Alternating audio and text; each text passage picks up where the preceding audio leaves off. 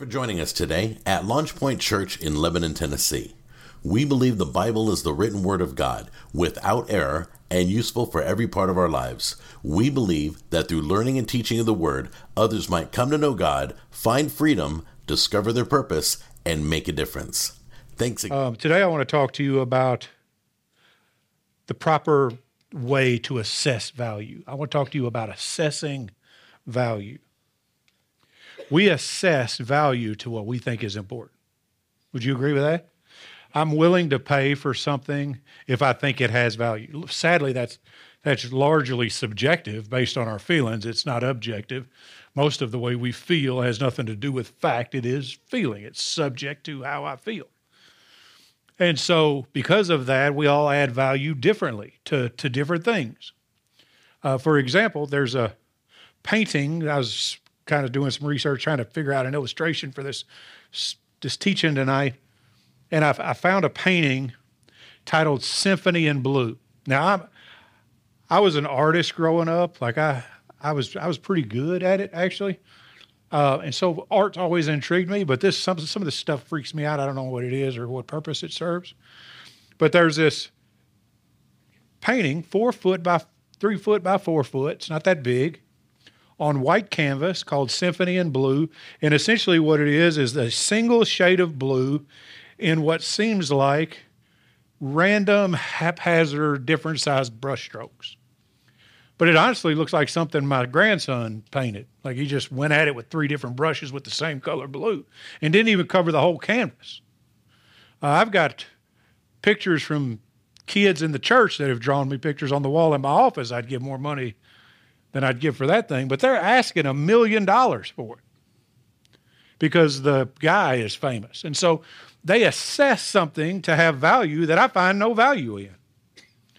If you go to California and buy a T-shirt on Rodeo Drive, buy that same T-shirt at Walmart in Lebanon, you're going to pay less for it because we're not paying $500 for an old beat-up junky T-shirt, right? And so, well, I'm not. Maybe somebody is. I'd like to talk to you about our building fund campaign. But I want to talk to you today about the subjective way in which we assess value and how that should be objective. The problem with the church, us, people who call themselves believers, is that we assess little or no value to our relationship with God. Now, I know that's a huge brushstroke, and that's an indictment that may be seemingly too broad for you, but let me explain. We've never really given the value to God that he deserves. In Genesis 3-6, after God said don't, we read this: the woman saw that the tree was good for food, and it was a delight to the eyes, and that the tree was desirable to make one wise. She took from its fruit and ate. And she also to her husband with her, and he ate.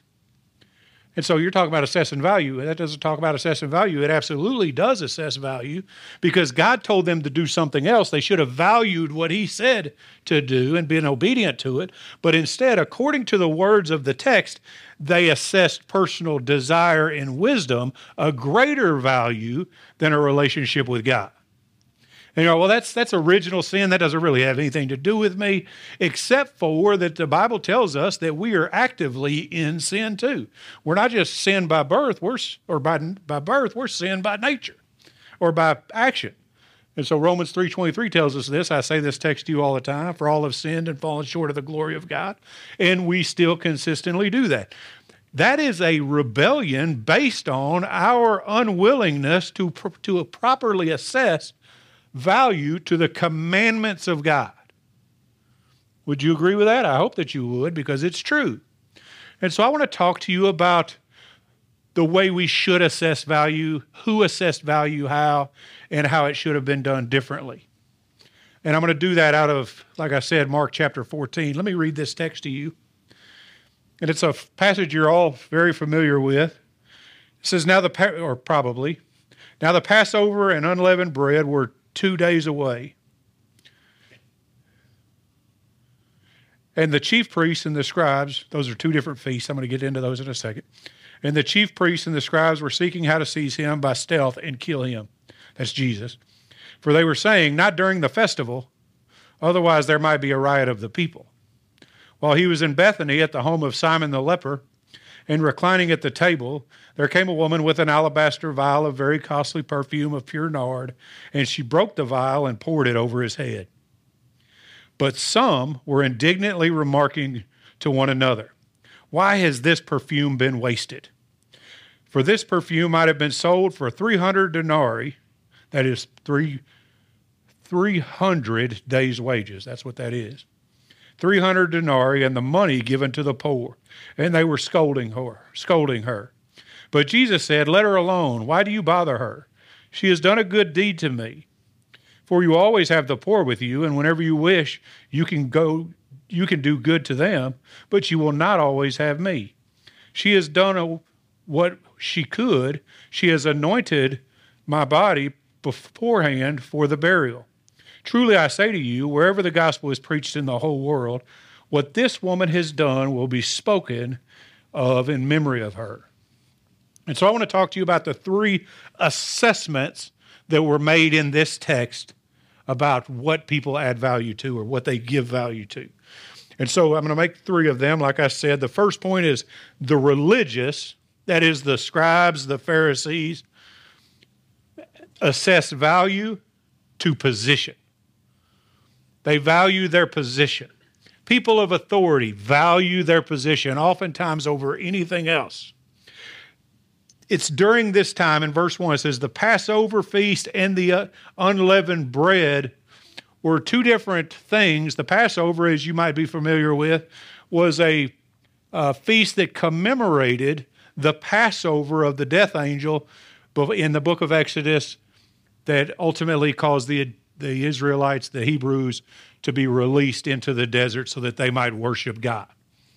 And so they celebrate this Passover because anybody that put blood on their doorpost, the death angel passed by them, a shadow of the blood of Jesus Christ, passed by them, and they lived. And so this is the biggest Jewish holiday. They celebrate this holiday. Tens of thousands of people would have come from all over Israel to be in Jerusalem at this time, which is where Jesus was. It was 2 days before he was crucified. This would have been on the Wednesday before his crucifixion, probably. And then the unleavened bread. Unleavened bread overlapped the Passover in that it was a time, let me make sure I got this right, a specific time, 7 days, overlapping the Passover, where the Israelites were not allowed to have leaven of any kind in their house, leaven being a symbol for sin. And so they're celebrating the Passover. They're celebrating the leavened bread, in that they've removed, or the unleavened bread, in that they've removed all the symbolic sin from their life in celebration of what God had done in Israel. Everybody with me? Or in Egypt. Why is this important? Because there would have been, like I said, tens of thousands of people in the city of Jerusalem. And this is what they said. They were seeking how to seize him by stealth and kill him. Their intent is clear. They want to kill Jesus. They enter this scenario already determined to seize Jesus and kill him. But instead, they said this, for they were saying, not during the festival, otherwise there might be a riot of the people. So they assessed their position as more valuable than the life of Jesus because they didn't want to upset the people. The people that were there, because as you know, a couple of days prior to that, Jesus entered the city of Jerusalem as a king. He was highly celebrated. He had, at the very least, these people, most of them would have thought him to be a prophet, some of them of the Messiah. But either way, to have killed him, to seize him and kill him would cause them some very unnecessary, in their eyes, trouble. And so they wanted to please the people more than they wanted to serve the Lord. So they didn't kill him not because They were worried that Jesus might be the Messiah. They didn't kill him because they were worried the people might be mad. But not only the people, the Romans, because the Romans counted on the scribes and the Pharisees to overwatch, look after, and keep under control the Jewish population. And if they had rioted, then the Roman soldiers would have come, established a greater level of dominance during what was their most sacred time of feast. And so they decided that they wanted to assess value on people and on their position over Jesus. Man, I tell you, this makes me mad. Does it make you mad? But let me tell you, don't be too mad, because you do the same thing. We do the same thing. We don't determine to call Jesus for who he is. He is Lord. Amen? The Bible's very specific to say that he is Lord. Matthew 28:18, he says it himself. All authority has been given to me in heaven and on earth. He is the creator God, the sovereign authority, the one that accomplished all things according to Colossians 1:15 through 7. Let me read this to you real quick. This is good. You're going to want to hear this. Colossians 1:15 through 17. He, this is Jesus, is the image of the invisible God, the firstborn over all creation. For by him all things were created, both in the heavens and on the earth, visible and invisible, whether thrones or dominions or rulers or authorities. All things have been created through him and for him. He is before all things, and in him all things hold together. Let me tell you, the God that we serve deserves the proper position in our life.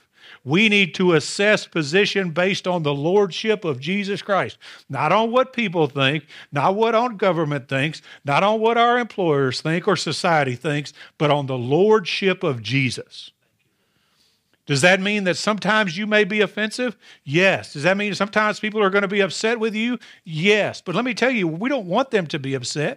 We're not offensive for the sake of being offensive, but the gospel, because it calls us to decision, is by its very nature offensive. If I tell you a truth and that truth causes you to change your whole lifestyle or make a decision about your whole lifestyle, that's going to be offensive to you. I have a friend of mine that's living in sin. I told him, if you continue to do what you're doing, the Bible says that you will not inherit the kingdom of God, according to 1 Corinthians 6, 9, and 10. And so now he has a decision to make.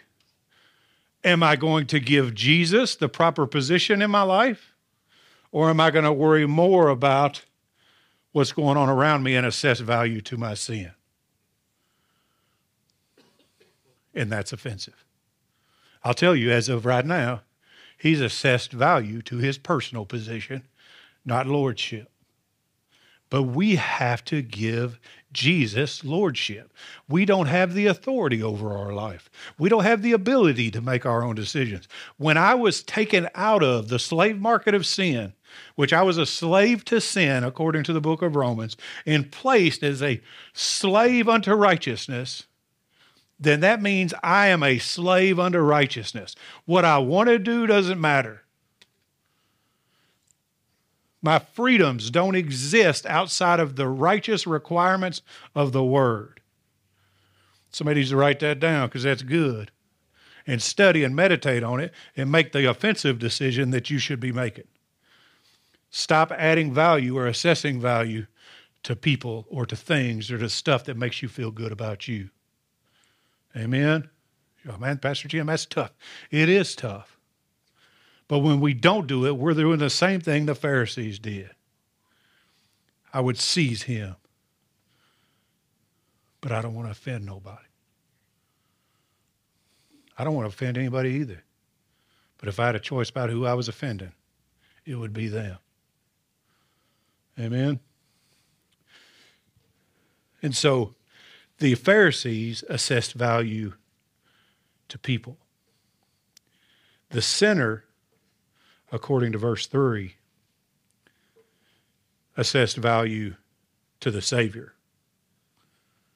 While he was in Bethany at the home of Simon the leper, And reclining at the table, there came a woman with an alabaster vial of very costly perfume of pure nard, and she broke the vial and poured it over his head. There's a lot to say about this particular thing. She was a woman that was doing a thing in a place she should have never been in, or that, according to the culture, should have never been in. She was a sinner. All the Bible tells us is that she's a sinner. There's reason to believe, because she had a vial of perfume around her neck, that her particular sin was prostitution. And I make that assessment based on the fact that prostitutes of that time kept a vial of perfume around their neck and would dab that perfume on themselves to show and to advertise that they were open for business. And so she would have had that as a way of attracting customers. So this prostitute, the worst of the worst, is in a place with Pharisees in a room full of men in a time where women wouldn't typically be found in a room full of men. Tell me why. Because she wanted Jesus more than she cared about offending the people in the room. She assessed value to the Savior. She knew that he was the answer to what she was looking for. And I think that's beautiful. She took this alabaster vial of very costly perfume of pure nard, and she broke the vial and poured it over his head. Can I tell you before I say that, this woman, even though she was probably in a place she shouldn't have been, being a person who she shouldn't be, wasn't a distraction to Jesus. She was a purpose for Jesus. When I was at Cornerstone, there was a lady that came in, and the church was big enough, honestly, I don't remember if she was visiting or if she had been there sometime, but she came into the lobby and threw up in the lobby, like just all over the place. And she was so apologetic. She said, I'm so sorry. I'm not trying to be a distraction. I wasn't trying to be a distraction, blah, blah, blah, blah, blah. And she had to be told, listen, baby, you're not a distraction to us. You're our mission. You are the reason we exist. Because the Savior loved us enough to save us. We exist so that you might assess the same value to the Savior that we know that he has. Isn't that good? Now I want you to think about what she did. I told you that that's 300 days' wages. If you do the math, if I remember right, just say $20 an hour, $160 a day. That's $48,000 in modern money. She broke and poured out on Jesus $48,000 of money. She assessed at the physical level the love of the Savior at $48,000. Not counting the trust and all that stuff she had in him too. And what was her reward? I think of this and it messes me up. I told you that 2 days after this, Jesus would have been crucified. The bathing habits of the time aren't like they were now. That costly perfume would have still been on Jesus on the day he was crucified. Now I want you to think that this woman's assessed value of the Savior, every time a whip came across his back and broke his skin, it would have released the scent of her worship into his nostrils. Every time he got punched or striped, he would have had to have smelled that and thought, I'm doing it for this one.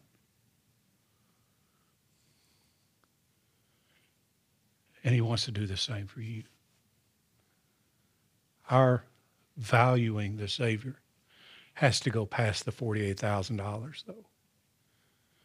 It has to go to, I'm going to enter whatever room I need to enter, be in the space I need to be in, around whatever people I need to be around to get to him. I don't care what they think. That's the way we should assess value to the Savior. That's how she assessed value to the Savior. Amen. Isn't that a challenge? The people that were there weren't even there to see Jesus. They were in Simon the leper's house. You know what that means? Simon had been a leper, which means they didn't go there to see Simon. They went there to trap Jesus. They wanted to get Jesus, but they realized they couldn't do it. She may very well, besides one or two other people, been the only one there truly there to give Jesus what he deserved. And that is all of her and all that she had. Now, what does this breaking of the vial symbolize? I told you it was an advertising piece for her. What does it mean? It means the same thing to her it means for us. It means we have to be willing to give up our lifestyle to get to Jesus. Because she gave up her advertising piece, saying, I'm not going to do that anymore. And she was willing to pay whatever it cost to get it. I pray for you. I pray for myself. I pray for this church and this community that we find a love of Jesus like that we assess value to the Savior like that. You know why? Because the Savior assesses value to everyone. That's my third point. In 6 through 9, we read this, but Jesus said, let her alone. Why do you bother her? She's done a good deed to me. The only thing I hate about text, logos, writing text, is that there's no inflection in it. But you know, he had to be impassioned when he said it. How dare you? She's doing what's right. Why are you bothering her? She's done a good deed to me. For you always have the poor with you, and whatever you wish you can do to them. But you will not always have me. She has done what she could, and she anointed my body beforehand for my burial. She didn't know what she was doing in regard to that, but Jesus did. Truly I say to you, wherever the gospel is preached in the whole world, what this woman has done will also be spoken of in memory of her. Jesus said, I love her. Get your hands off her. You stop talking trash about her. You want to worry about somebody? There's plenty of poor out there to worry about. Go take care of them. Which I think was probably a slap in their face because they didn't take care of the poor. They decided to take care of theirself first. I can prove this to you in Scripture. Let me read this to you. This is often used as an offertory, and I'm not saying Jesus isn't commending her, but we need to read text in context. In Mark 12, starting in verse 38, Jesus in his teaching was saying, beware of the scribes who like to walk around in long robes and like respectful greetings in the marketplace and the chief seats in the synagogues and the places of honor at banquets. Why? Because they value their position, right? And chief seats in the synagogues and places of honor at banquets, who devour widows' houses. Don't lose sight of that, because we don't use this text when we use the next text for offerings. He says this, who devour widows' houses and for appearance sake offer long prayers, these will receive greater condemnation. And he sat down opposite the treasury. There's no indication that there's a gap between him talking and him sitting down at the treasury. And began observing how the people were putting money into the treasury, and many rich people were putting in large sums. And a poor widow came into 2 small copper coins, which amount to a cent. Calling his disciples to him, he said to them, truly I say to you, this poor widow put in more than all the contributors of the treasury. And for they all put in out of their surplus, but she, out of her poverty, put in all she owned, as she had to live on. Let me tell you what God never asked you to do. Give everything you have to live on. Jesus was rebuking the Pharisees to his disciples because they were devouring widows' houses. There's poor amongst you, but you decide you want to devour them and pressure them to give even their last cent instead of loving them like you should. How about you worry about the people you're tasked with taking care of and leave this woman alone? Everybody all right? The problem is we read the text and we break it up into verses. We don't read the whole text. And so I'm not saying Jesus isn't commending her faith, if in fact it's an issue of faith and she's not being pressured. But what I'm saying is he's making a point to his disciples. They don't care for the poor. We're to care for the poor because Jesus cares for the poor, because Jesus assesses value to everyone, the poor in finance and the poor in spirit. And we should too. I'm going to end on, and we should too. I tell you all the time, if you haven't heard this before, I apologize, hear it now. I don't care what they look like. I don't care what they act like. I don't care what they smell like. I don't care what they say. Let them come because we're challenged to catch them. Jesus, by the power of the Holy Spirit, will clean them. Amen. Lord forbid Christian people be offended by unchristian people who are coming into the house because they heard a rumor of hope exists here and then find nothing but condemnation instead. We can do better. Amen. Largely this church does great, but the church can do better at assessing value as Jesus does to everyone.